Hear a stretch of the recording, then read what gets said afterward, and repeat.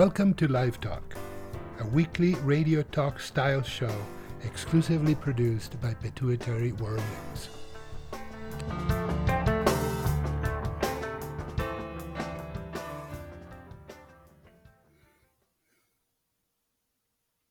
Hello, everyone, and welcome. This is Dr. Lewis Blevins of Pituitary World News. Thanks for listening. I've had a very interesting week. It's been busy. It's getting busier and busier as time goes on. Part of that is because we see continual new patients, but we also have patients who find that they want to stay with us to receive their ongoing pituitary care. So we do our best to accommodate both new and return patients. I think we do a pretty good job of doing so. I saw two patients today that are worthy of mention. Both had Cushing's, and they come to mind because this has been Cushing's Awareness Week or month or whatever. I'm not sure what they call it anymore, but at any rate, we published two things on Cushing's this past week. One of those is a World Alliance for Pituitary Organizations webinar that I did, where I covered the history of Cushing's from my viewpoint and some of the seminal contributions that have gotten us to where we are today and enabled us to care for patients the way we do. The other was a podcast that I did last week on patients with adrenal Cushing's. And if you have adrenal disease or wonder whether you have adrenal disease, that might be a good one to take a listen to. My patients today both had pituitary Cushing's, and they're both very interesting, lovely women who hopefully we can continue to assist with their future health care. One of them is a patient I've been seeing for a couple of years now who will be part of a pituitary grand rounds program that we're going to be launching in the very near future, where we'll have a doctor, for now it'll be myself, and a patient, usually one of my patients, who consents to the program. And we'll discuss the history and the physical and the presenting features and the workup and relate that to what we know in the literature about presentation, diagnosis, treatment, and long-term outcomes.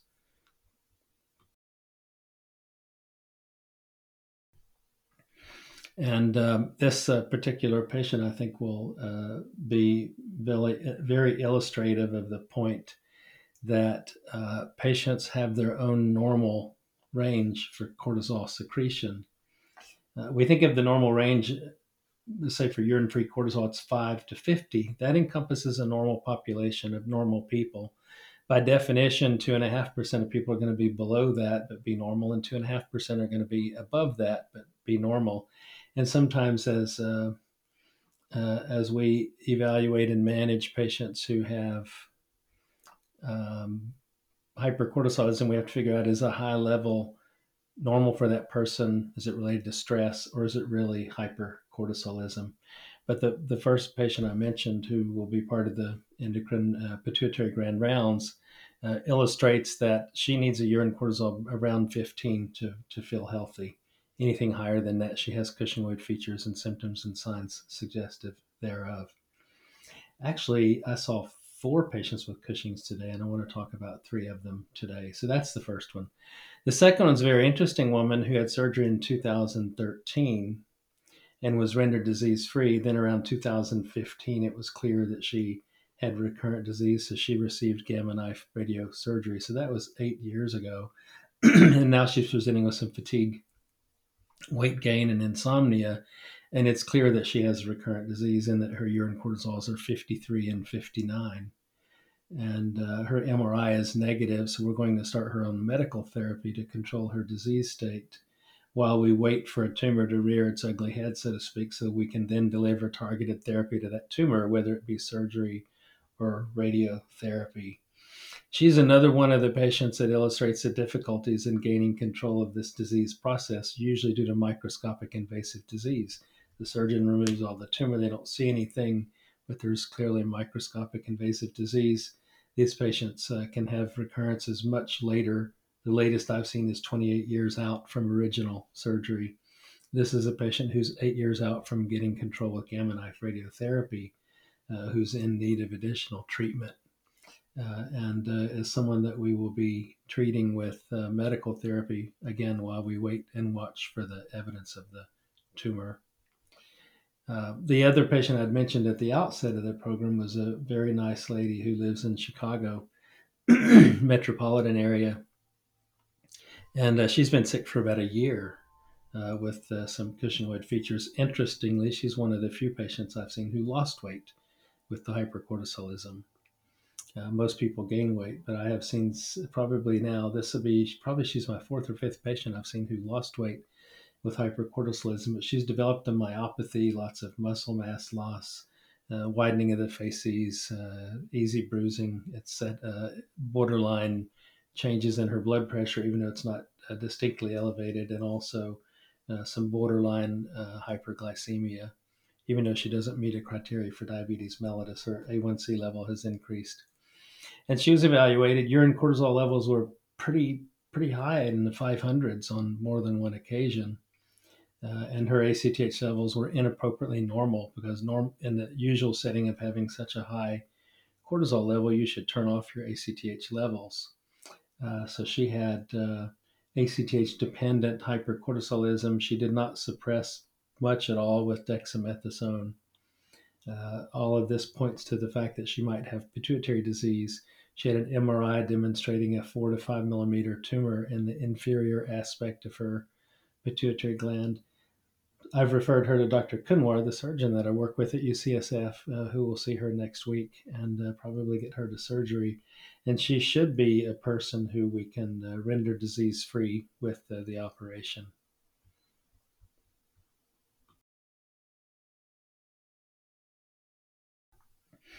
Now, let's talk a little bit about responses to surgery in patients with hypercortisolism due to pituitary adenomas. The first thing I'll say is that the best predictor of whether or not you'll be cured from surgery or not is the size of the tumor. Microadenomas cure rates are higher than they are with macroadenomas, and certainly much higher than with tumors that invade the cavernous sinus. The problem is that many macroadenomas invade. Some of the microadenomas do as well. Ed Laws has done a number of a famed neurosurgeon in the Harvard program has done a number of studies where he biopsies the hole where a tumor came from and showed that a significant proportion of these tumors are microscopically invasive still. The reason the cure rate's high is that many of those tumors have had their blood supply amputated, if you will, or disrupted from the surgery, and those residual cells usually die off. But certainly some of those cells live and they can secrete proteins called growth factors that can grow new blood vessels, and then the cells can reestablish a home and the residual cells can grow and form another tumor deposit. So when patients have recurrences, it's usually there were original cells still there that have simply over time been able to reestablish themselves and continue to multiply and ultimately secrete enough hormone to overwhelm the system. So all these patients, even with late recurrences, it's usually the original tumor that was still there. Sometimes they grow slowly, like my patient with 28 years, to recur, and other times they grow relatively quickly within 2 to 3 years. And this patient that I spoke about earlier today, now 8 years from gamma knife radiosurgery, that's a reasonably slow growth rate or recurrence, but it certainly happens, and we believe it's due to the original tumor cells that are still present and maybe weren't hit with the radiotherapy. We call that a margin miss, for example, or were resistant to radiotherapy and continue to just grow and secrete hormone regardless. So, at any rate, at our institution, the cure rates for these microadenomas is around 92 to 95%. The second variable that plays a role as to whether or not you're rendered disease free with surgery, in addition to tumor size, is the experience of the operating neurosurgeon. So if you have Cushing's, you really truly want your first operation to be with the best neurosurgeon that you can find. And you're probably going to have to go to a tertiary medical center for that, to a pituitary center. And you might even have to select amongst the different pituitary centers to figure out which one you should go to get the best results. You might have to get on an airplane and cross the country, as our patient from Chicago is going to do, to have access to one of the best surgeons in the country. There are about 3 to 4, maybe 5 surgeons that I would consider to be the top ones in the country. And I'm not going to advertise for any of them or dissuade you from going to any others, but my recommendation is do your research, go to the busiest and the best pituitary centers, and let your first operation be with a surgeon who is going to have the experience necessary to give you the highest likelihood of cure to begin with. And if you've selected that surgeon, you weren't cured, they're probably a pretty good choice for your second operation if you need a second operation too. But certainly you could then switch to one of the other top tier surgeons as well to try to give yourself the best opportunity. Usually with Cushing's, first two surgical procedures are the most important. If you have recurrent or residual disease, you want to really see the best healthcare team possible with this disease state. You don't want to finally get to the best center after 2 or 3 operations and radiotherapy and all of that. So I mentioned there were 4 patients with Cushing's. The last patient that I saw today, it was really more or less interactions on the MyChart message, is a patient who has had residual disease, not cured by surgery, has tried several medical therapies, and we're having difficulty controlling her urine cortisol excretion rates. And in the back of my mind is the use of adrenalectomy for this particular patient. So I wanted to make a few comments about adrenalectomy. This is a last resort in my practice for Cushing's. Some centers say that this is a low-risk procedure and you should consider it sooner rather than later in patients with hypercortisolism. And I buy into that in so far as the fact that the procedure itself in good hands is safe and effective. But the problem is you're trading one disease for another, and adrenal insufficiency is a serious condition, just as is Cushing's. With adrenalectomy, patients are required to take a mineralocorticoid known as fludrocortisone and a glucocorticoid in the form of whichever one your physician enjoys treating with. But it's a lifelong dependency, and you have to learn to adjust these with stress and to take appropriate precautions to make sure that you advise physicians who might be doing procedures that require steroids and so on. So adrenalectomy for me is a last resort when everything else fails. We can't get control of the tumor. Everything we throw at the adrenal glands or the tumor doesn't seem to work sometimes. And in that setting, we usually will proceed with adrenalectomy, but we spend a lot of time educating patients how to manage their adrenal insufficiency. So those are my musings regarding Cushing syndrome. Let's take a little bit of a break here, and I'll see if I can get Jorge on the phone to have a conversation with me. I'm going to try to play for you a tune that I recorded and performed on the Scottish border pipes. Border pipes are from the borderlands between Scotland and Ireland. These are in the same pitch as the Great Highland pipes, but you play them with a bellows. And this tune was written by a gentleman named Bill Telfer, and it's entitled Border Ballad. I play it differently than I did when I recorded this. Now I tend to slow it down and focus and drag out some of the more mournful notes that might be present in this song. But in this recording, I played it pretty much as he plays it. Anyway, enjoy the border ballad while I take this little break.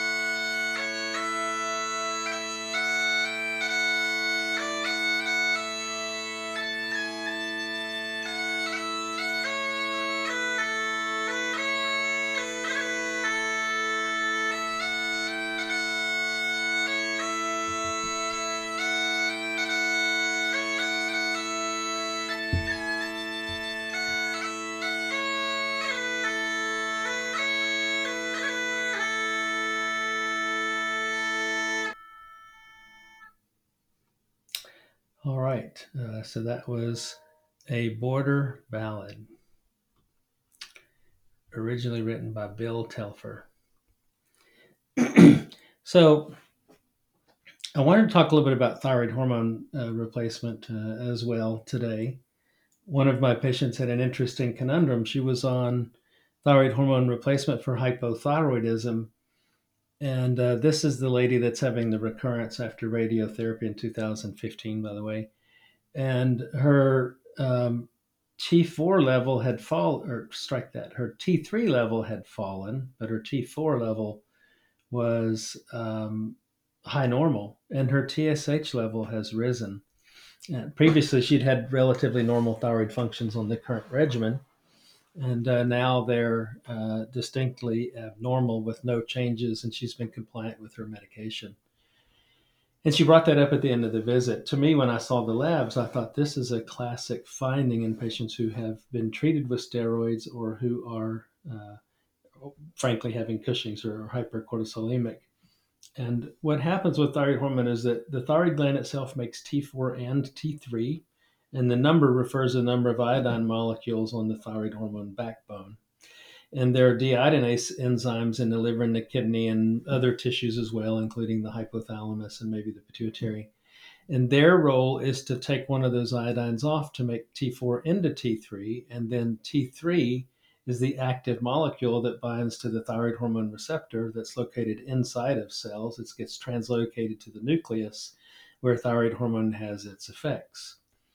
And when you look at this deiodinase function, there are a number of drugs and situations that can affect that. One of the drugs is steroids. So anytime you have high steroids, you're going to block the conversion of T4 to T3. And in this patient, my speculation is that her high cortisol levels blocked the conversion of T4 to T3. The low T3 led to a rise in her TSH. And ordinarily, one might think to start T3 in this patient, and that would certainly be a reasonable approach to treatment. However, the best treatment is to treat her hypercortisolism. So we're starting her on a medication to block cortisol production, and that should lower her TSH by simply allowing more T3 to be made by the conversion from T4 to T3 in that setting. So we elected not to change her medications. This is a classic example of a situation where, as a patient, you really want to see physicians who know all the little caveats about thyroid hormone replacement, so that they can figure out precisely what your needs are or recognize when laboratory studies are different than what they used to be. For example, to recognize the effect of biotin on the laboratory test, to not believe the thyroid functions before a change is made. I'll give you another example. I had one patient who had central hypothyroidism as a consequence of pituitary tumor apoplexy and was on thyroid hormone replacement for her particular situation. And she was very stable, doing very well for a number of years. And then one day came in with a high T4 level and a high T3 level. And her TSH level, which was previously in the low part of the normal range, was now fully suppressed. And she had been taking her medication. So the first thing I did was examine her neck, and I found a nodule. And then I did a scan, and I proved that she had what we call a toxic adenoma, which is a tumor of the thyroid gland that produces T4 and T3. So it sort of explained why a patient with no pituitary function suddenly had thyroid function from their pituitary gland. We ended up stopping the medication, taking out her thyroid gland, putting her back on thyroid hormone, and she's doing fine. Well, Jorge has just joined us. Jorge, how are you today? How are you? Apologies for the lateness, but there was a long-winded telephone call that I was on and completely lost track of time.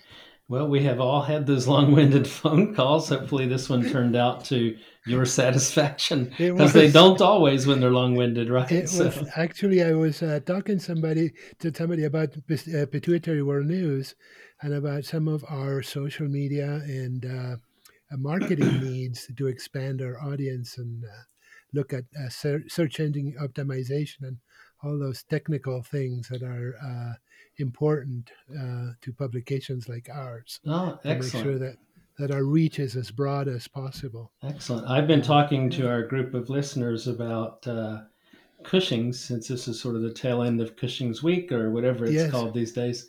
And I even announced the fact that we're going to start our pituitary grand rounds program. Oh, And excellent. one of the patients I saw with Cushing's today wants to participate and Oh, excellent. understands Yeah. that we'll be doing video and reviewing her case history and treatment, Yeah. etc. And yeah, we're very excited about that Ground Rounds program. I think everybody that I've talked to about it, it's very interested in seeing the details. And so, Yeah. yeah. Well, let me talk a little bit more about it. Okay. Us talk about it, but to share with our listeners, grand rounds is something that used to be in the early days of medicine. A physician would wheel a patient to an auditorium and use that patient to teach and to educate others about a particular diagnosis or physical findings or what have you.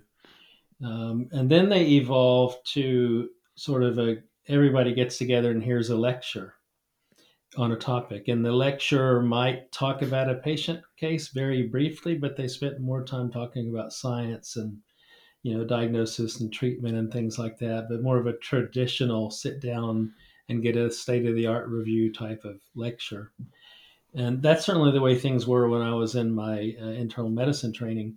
We did have another conference that was a case conference where a patient would be presented.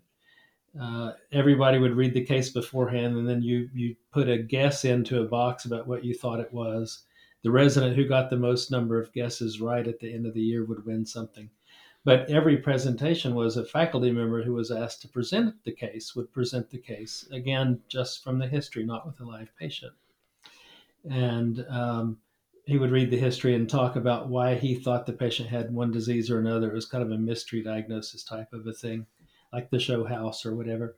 And that was it was my favorite conference. It was a very entertaining, often useful approach to the practical aspects of medicine.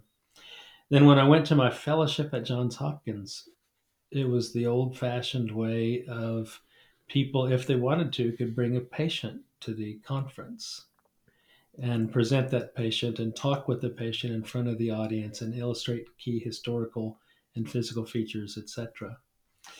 I loved it. It was the best conference of all. You and I did something like that at the ACE meeting several years back, maybe A couple of years ago. 2018 Yeah. or 19 or so, where we Yes. we mimicked that, and it was a tremendous response by all the physicians in the Hmm. audience. Yeah. And I remember several coming to me at that conference and saying I was the first, and they were all endocrinologists, I believe. That I was the first acromegaly patient they had seen that's in pretty their practice. remarkable, It, right? it So it really is. It was sort of an eye opener for me, yeah, it speaks to how but I rare was the disease is and how not every endocrinologist might not they may not be the one that you want taking care of you if they don't have any exactly experience. So you really need to experienced. go to pituitary centers if you have that Yeah, condition. yeah, absolutely. That definitely that's the takeaway.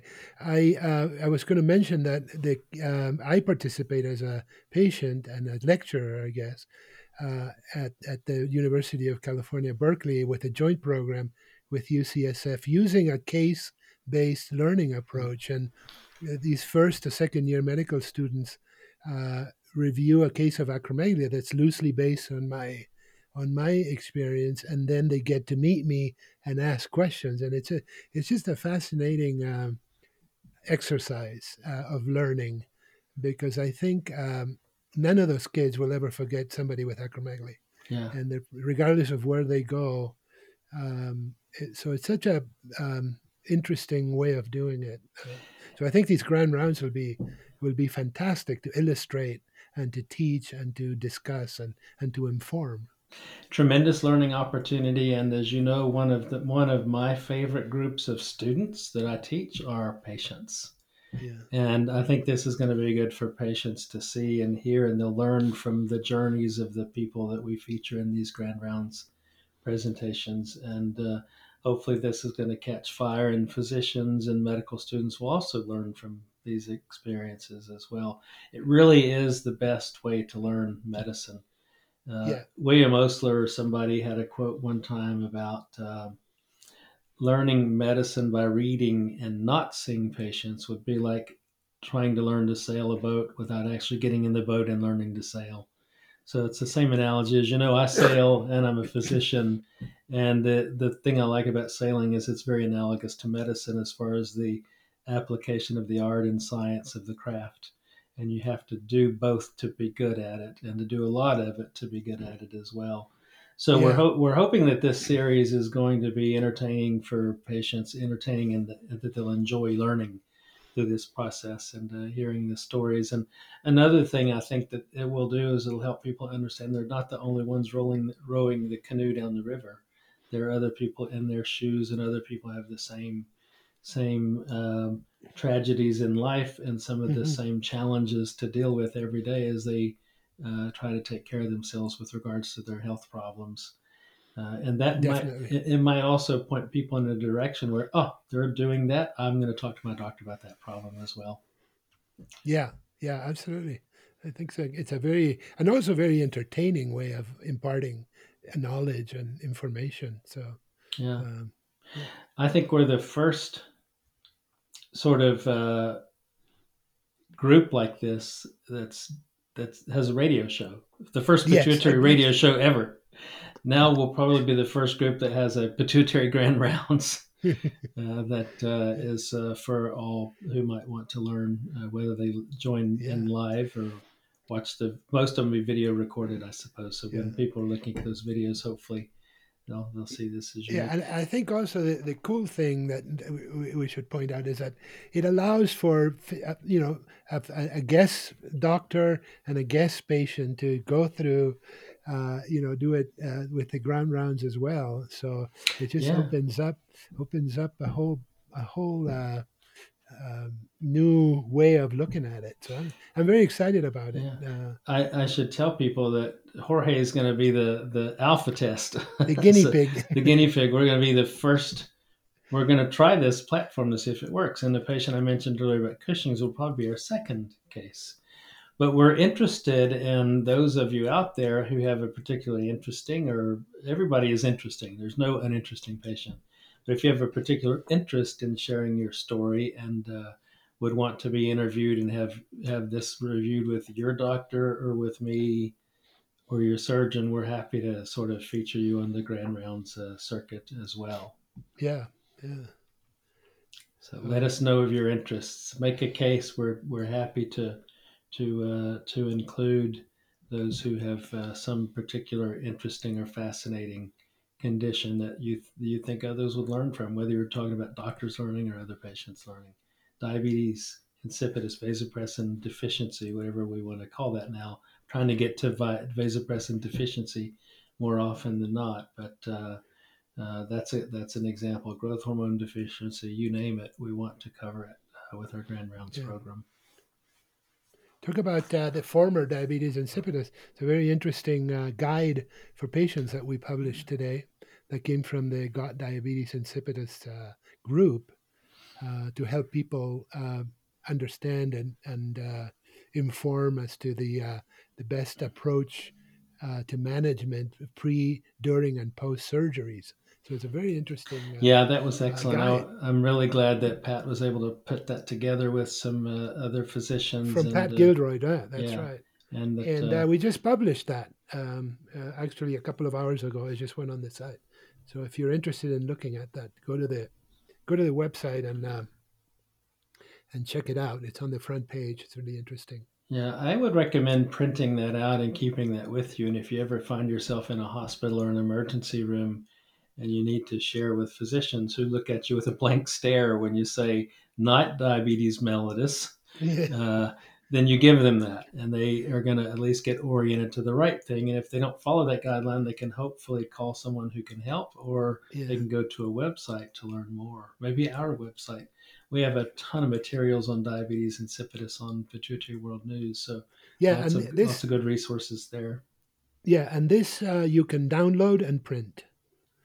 So there's a link to a download to the guide, so which can be downloaded and printed. Yeah, excellent. Yeah. Yeah. So, So, what else is new in your realm of Pituitary World News? uh, well, I was just like I was saying, I was just discussing. We're always thinking about new ways to reach patients that may not be on Facebook or that may not uh, um, uh, search, the internet for information. We have a pretty good what it's called search engine optimization program that allows the site to or pituitary news to come up when people are searching for certain things. But that can always be improved. And unfortunately for nonprofits like ours, is that these are being monetized today, and the people that are paying a lot of money for to be on on top of the rankings are the ones that are getting the attention. We are trying to do it in a way that is smarter, using their algorithms and learning uh, as much as we can to do it well. So then you're exposed to the information. It is, like I said, unfortunately, these companies are changing their algorithms constantly, and it's very difficult to understand what it is that they're doing. Yeah. So I encourage you to go to the website and subscribe to Pituitary World News. And all we need is your email. We do not track any of the information. The cookies that we have in the site are just essential cookies. We do absolutely no tracking, and we will never share your email with anybody. So if you subscribe, you can expect to get one or two emails from us uh, a week, which is the amount of things that we publish on average, one or two things a week, either an article or a podcast, sometimes three, but that's pretty much the average. So you wouldn't, it's not going to inundate your your inbox with a lot of information. This would be interesting information. And the reason we ask you to do that is because we know that even though we publish and we post on a lot of the advocacy groups, the algorithm sometimes will not show you our content, and it's based on how use your social media. So right now we're sharing information on Facebook, on Twitter, and on LinkedIn, and we are feverishly working to understand Instagram and see how we can make it work for us, because I think a lot of people are using Instagram too, and those are the main four. And obviously, we're open to any suggestions, from our listeners. And a lot of people that are very good at social media, and if you have any suggestions, we're all ears. We're trying to get better and more efficient, and to reach more people as we can, as many people as we can, I should say. Yeah, the social media algorithms are fascinating to me. Every once in a while, I have a friend on Facebook that I haven't seen anything from for a while, and you wonder, are they still alive? Yeah. You go to their site, they've been very active, but for some reason, Facebook's not sharing it. Then when you hit their site, you start getting those feeds from their Yes. new. Yeah. That's maybe that's because it's so complex now, and the algorithms have to be restrictive to enable people to not be overwhelmed. Maybe the servers will crash at Facebook if everybody was getting everybody's feed, and no one would have time to do anything but read feeds. Yeah. So Yeah. I understand why they need to restrict it, but for medical information, I think it's still always best to, like you said, subscribe to our program, go to our Uh, webs or go yeah. to our website once a week or Yeah. And once a these. month and see Yeah. the first of every month and see what's new. Yeah. Yeah. Yeah. And these are, it's interesting because these are private groups sometimes that we post on. For example, the Got Diabetes Insipidus group is, or the acromegaly support group, the CSRF, the Cushing's Research Foundation, and they're all private groups. But still, we've seen instances where, particularly when we have these roundtables or we want people to join something, and I will get comments saying, "Oh, we didn't see your feed." I say, "Well, but you know, we probably it was probably in the group, but not in your specific feed that you Yeah, see." So exactly. yeah, Yeah, it's all changed. The thing that you posted on diabetes insipidus this afternoon, I got a message from Facebook that said boost this post for $10. The one we yeah, paid. yeah. and they'll probably just send it to a click farm where a bunch of people click on it and like it, and suddenly it looks to you, the user, like, oh, lots of people saw my post that was worth $10, but it might have gone to people who are just paid to click on stuff and We don't we don't yeah, really need to see the information in the first place. yeah. So We that's don't know who it goes to, which makes it almost like I'd rather spend the $10 on something else. yeah, exactly. Well, having said that, I would tell you that you know, I, I I would like to understand it a little more to make a more informed decision. And if you're going to use some of our hard-earned money from our contributors to do this, that it truly you can track what kind of return it will get. Yeah, And right now we can't. We don't know. yeah. We get a few more clicks, but like you're saying, it's coming in. They We may don't know where be it's coming from. irrelevant. Yeah, if they're not landing Correct. into the right inbox or the right Facebook page where Correct. people Yeah. need or want the information. So our Exactly. website's always best. One of the things I like about our website is it's Pituitary World News, and if you type in pituitary, sometimes we come up in the top 10, but sometimes we don't. If you put Yeah. Pituitary World, we're there. So Yeah. I tell my patients, and I probably send 60 to 70% of my patients to our website. Say, just think of yourself as living in the pituitary world since you have this condition. Put pituitary world in Google and you'll get it. And Yeah. we have so much content that the best thing to do is just put in the search engine what you're interested in learning, if it's Cushing's or acromegaly or pituitary surgery or Dr. Kunwa or Dr. Agi or my name or psychology or psychological issues, whatever you want, put it in the search engine and usually you'll find anything. Yeah. People don't spend as much time cruising sites as they used to. So, I mean, one good way is to go to the Dr. Blevins Corner or Jorge's Corner or our video series and just click and see what's there. But that could take you days because we've Yeah. been doing this for about 9 years now. So use that search engine. It seems to be very functional. I used it just the other day to figure out how many articles and podcasts we had on diabetes insipidus. It's about 16 to 20 or so. Hmm. Yeah. And It's it's a good resource to be able to yeah. use that search engine. It's amazing. Sometimes you stop and look and say, "Oh wow!" The other day, or what was it? Yesterday, we published, or the day before, we published your last podcast, Mm-hmm.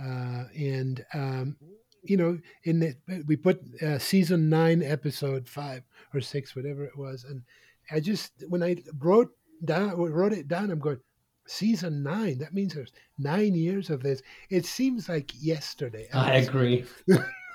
I remember sitting and doing some of those first podcasts thinking, I wonder if anybody will ever listen to these things. Yeah, yeah, But I think we've helped so many people. One of the yeah, patients I described today is a wonderful lady that lives in Illinois who literally found me online through Pituitary World News, yeah. and she's going to come out and have her Cushing's treated by Dr. Kunwar. So Wonderful. when I saw her, I was thinking to myself, you're making a difference when people are finding good surgeons and good health care as a result. Not to say that she should come see me, but I can present her to who I think is the best surgeon in the country, Yeah, so she can have the very best potential outcome with her pituitary surgery. And to me, it makes it all well worth it. And then I can tell patients to go to my website and learn about growth hormone deficiency in advance of the visit when we're going to talk about it. And they come in, yeah, I listen to all your podcasts and all this. And we have a real dialogue about growth hormone deficiency. They're informed. I always tell patients, I want you to be smarter than every other doctor you're going to see about your yeah, condition, whether it's adrenal insufficiency or vasopressin deficiency or Cushing's or acromegaly. And I think that as a practicing physician, Pituitary World News helps me do that.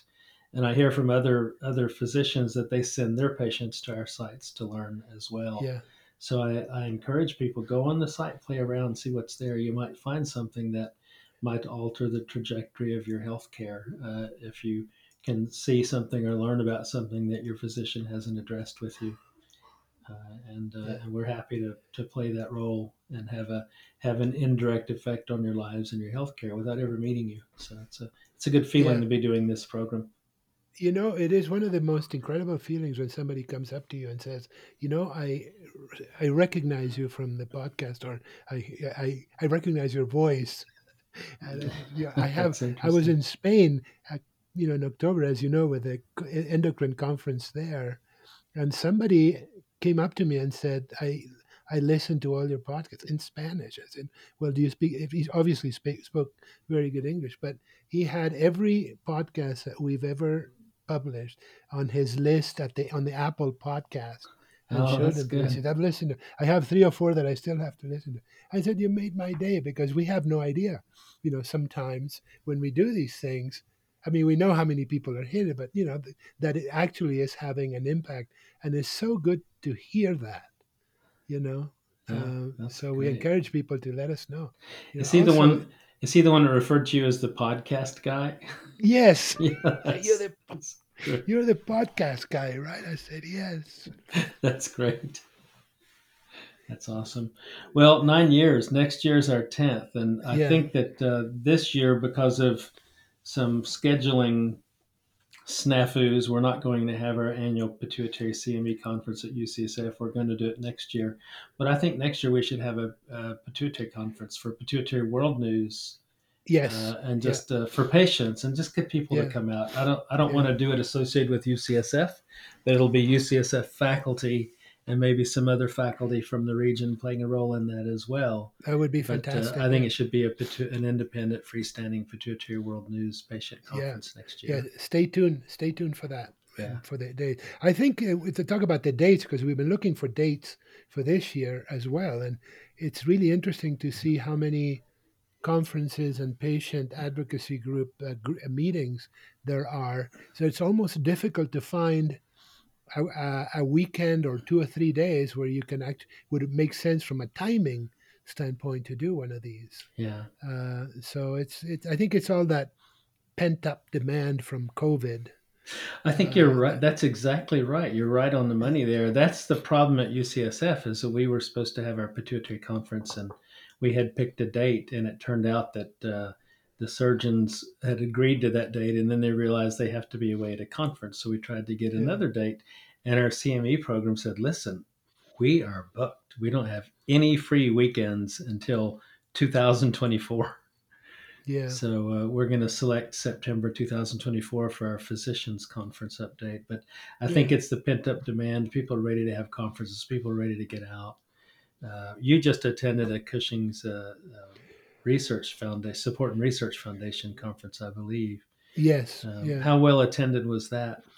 I was great. They did it in conjunction with the adrenal insufficiency group, Hmm. and it was very, very well attended. The presentations were excellent, as always. And there's always some good give and take, learning about what patients are going through and some of the plans they have.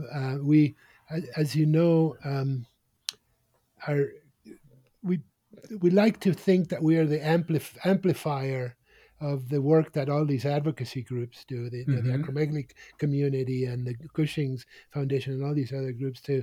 So more people belong to these groups, and more people can improve the way they work and with their physicians, and the knowledge they get and the support they get from the groups. I think they're Hmm. fantastic. So the conference was excellent. I was very glad to have attended it and learn a bunch of things, and it's always interesting. But for me, the most interesting thing is to listen to patients and to talk to them about pituitary world news, and come up with new ideas on a few things that we could do. And for example, there's some very interesting discussions that were recorded, and we're trying to repurpose some of that audio so we can create a short podcast to show people what patients talk about, Oh, Cushing cool. patients. That's a really And good idea.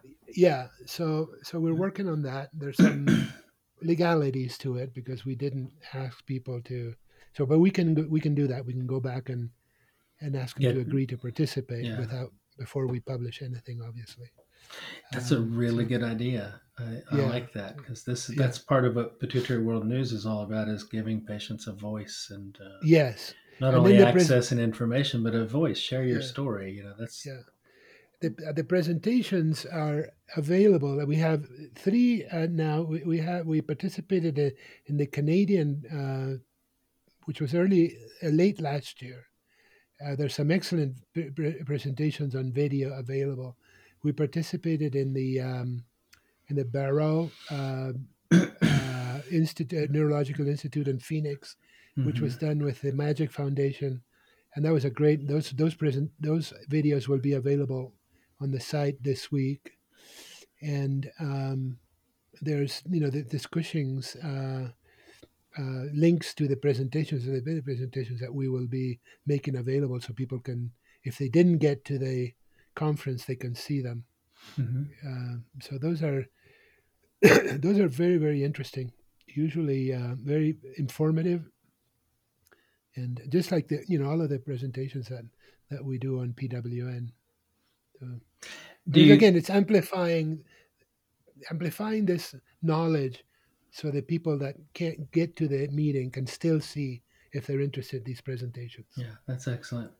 Yeah. Do you have an idea how many people attended, and what's your sense for whether At patients are at willing least, to get on planes and fly to something like this or at least drive it to was, some? yeah. I'm going to say there was at least 200 patients My goodness, that's a in the large group. CSR. Yeah, and Portland. It was in Portland, Oregon. Portland is a relatively easy place to get to. Hmm. I don't know. I think it was a 50-50 between Cushing's and the adrenal insufficiency group. Um, and some of the presentations were joint, so everybody attended. Uh, Hmm. so it was interesting. Very good. So you were able to make it back home. Is your house still buried in snow? I mean, like, It's quite amazing. We have for April 6th, which usually the snow's starting to disappear, there's 15-foot snow berms around the house. that's The driveways incredible. are dry. The snow has moved away from the house. But it's incredible the amount of snow that we had this year. Yeah, I saw your Truly, photographs. It was just absolutely incredible. we should put one on PWN so people can see. Yeah. And then the photographs I've seen of other places in the Sierra Nevada mountains Yeah, and even in Utah, it's just they're talking about 750 to 800 inches of snow.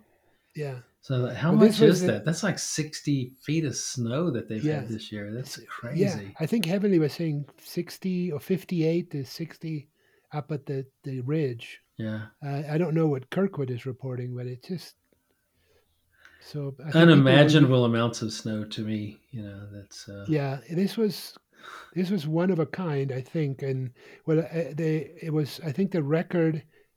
It didn't break the record, but it's the same amount of snow that was reported in 1952 which was the in record. which Yeah. was the record.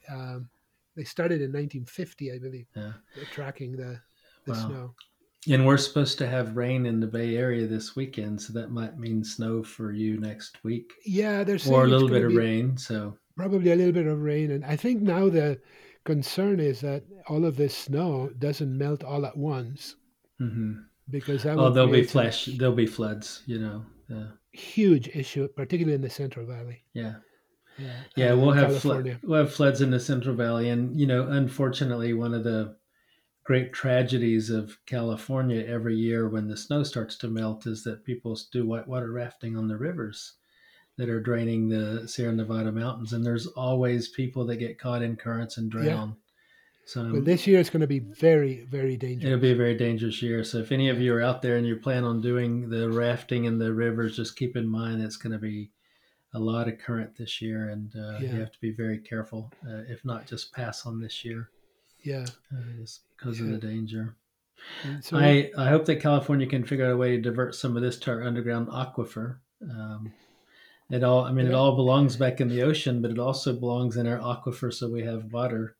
I think yeah, our drought is finally over, but I think we should do a better job of figuring out how to capture some of this snow melt I instead of agree. I think that running it off. yeah, I think there's some. It's good work for engineers to figure out how to retain some of that water to feed it. For the aquifer, like you're saying, so the underground water gets. Because I don't know if that has. improved that much. I think I've seen um, both sides. People are saying, yeah, it really has, and people are saying it hasn't done anything for the Yeah. underground aquifers yet. Yeah. So California is full of a bunch of naysayers, though, so it's or hard to believe everything you hear out here, you know. or So political, yeah, yeah. whatever. Yeah. Although politics, so most of you don't live in California who are listening, but the politics of water management in California is a very fascinating, long-standing history about the damming of valleys in the Sierra Nevadas to create water supplies for the cities, and the transfer of water from Northern California to Southern California, and the siphoning off and the use for agriculture, which of course benefits the state in the form of taxes, but you know we feed the Hmm. world from our Central Valley, so it's just incredible amount of food that's grown and goes elsewhere. Yeah. I saw an interesting thing on the water board window in a little town called Guerneville, where they actually had a very curious thing about the water in California. And they were stating something to the fact that only 6% of the water usage in California is by residents. So when they ask Yes, us I not saw to that. water our grass or not wash our car, it's really making a very infinitesimal difference on the water supply. 27% of it's used for agriculture. I think it was 10% or so is used by municipalities, and the remainder runs back into the ocean. Um, Yeah. so you know we need to just if we could capture the 1% from the runoff, then we could sort of wash our cars and drink a glass of water whenever you wanted and not have to ration in our homes. But it's highly politicized, and there are books on the topic of the water issues in California, Hmm. and people have different approaches to it. Some say the drought's not over; it'll never be over. That's the same group that says it didn't rain enough, we're going to have wildfires. And then the next year, it rained too much, we're going to have brush growth and we're going to have wildfires. So, you know, to some people, we're always going to have a drought or we're always going to have wildfires. So Yes. Yeah. you have to Yeah. recognize that that's how some people think when you're looking into these issues. Yeah. So I can also mention some of our guests for our live show coming up. We're trying to find the schedules, but we have Dr. Eliza Gear, who's going to join us for a podcast, live talk, I believe, or a podcast to talk about her work at Sloan Catering. And we're planning a talk with endocrine nurses, Dr. Riedenak, and the head of the Duke University Nursing Neuroendocrine Nursing Program, who's going to be joining us to talk about neuroendocrine nursing education. We're very important because we need a lot. We need more neuroendocrine nurses. So Absolutely. we want. Yeah. So we're happy to, and it's a very interesting. Very interesting work that neuroendocrine nurses do, as you know, Dr. Blevins. Yeah. So Yeah. I have two myself yeah, at work. yeah, So, so yeah, we should loop yeah, them into some of these things as well. Just and we're they're going to invite to extremely that, yeah, to extremely that show. We're important going, people. yeah, to that show, which we hope to do soon. Is we're going to invite Laura Cheng, who's also a nurse studying, getting her neuroendocrine certificate at Duke, and she did a podcast with her. Fascinating, because Laura has acromegaly also, and Oh, she's interesting. it's a fascinating Yeah. person. Great story. So So you mentioned the future shows. I want to sort of direct people back to some of our old shows. So we did a okay, really great interview with Dr. Kunwar about what to expect before, during, and after surgery. Dr. yes, Augie's done some good interviews, yes, and then we did a really fascinating show with ourselves and doctors Perry and Augie talking about pituitary adenomas and nomenclature, and followed that up with a really great show with Sylvia Asa. And to me, these are the four highlight shows that I would really say. If you like what you're hearing on these, go back and listen to those old shows, but pay particular attention to some of those that we just mentioned. yeah. And the I would say that the way to get to those shows is you go to the front page of Pituitary World News and click on there's an on demand button for the live talk, and then you'll go to a page where all those shows are listed with descriptions. So um, there's quite a few, 20 some shows that are from the live. All very interesting. Well, this has been great. Thanks for joining Yeah. the discussion today after your long-winded phone call.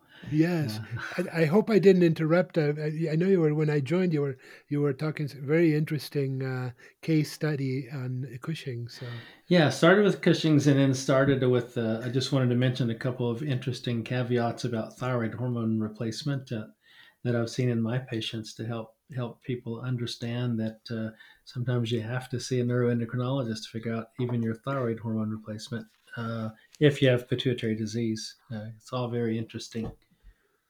yeah, well, So, well, I suppose that's it. I want yeah, to thank everybody for listening and tune in for future shows and let us know what you think. Any final yes. thoughts, Jorge? Thank you so much for joining us, and we look forward to our next show. So stay tuned. Thank you for joining us. You have been listening to Live Talk, an exclusive production from Pituitary World News.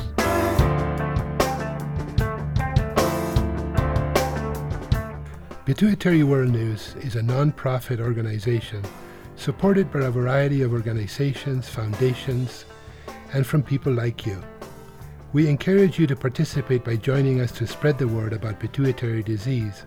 And if you'd like to donate, please go to pituitaryworldnews.org and click on the donate button. Thank you, and thank you for listening.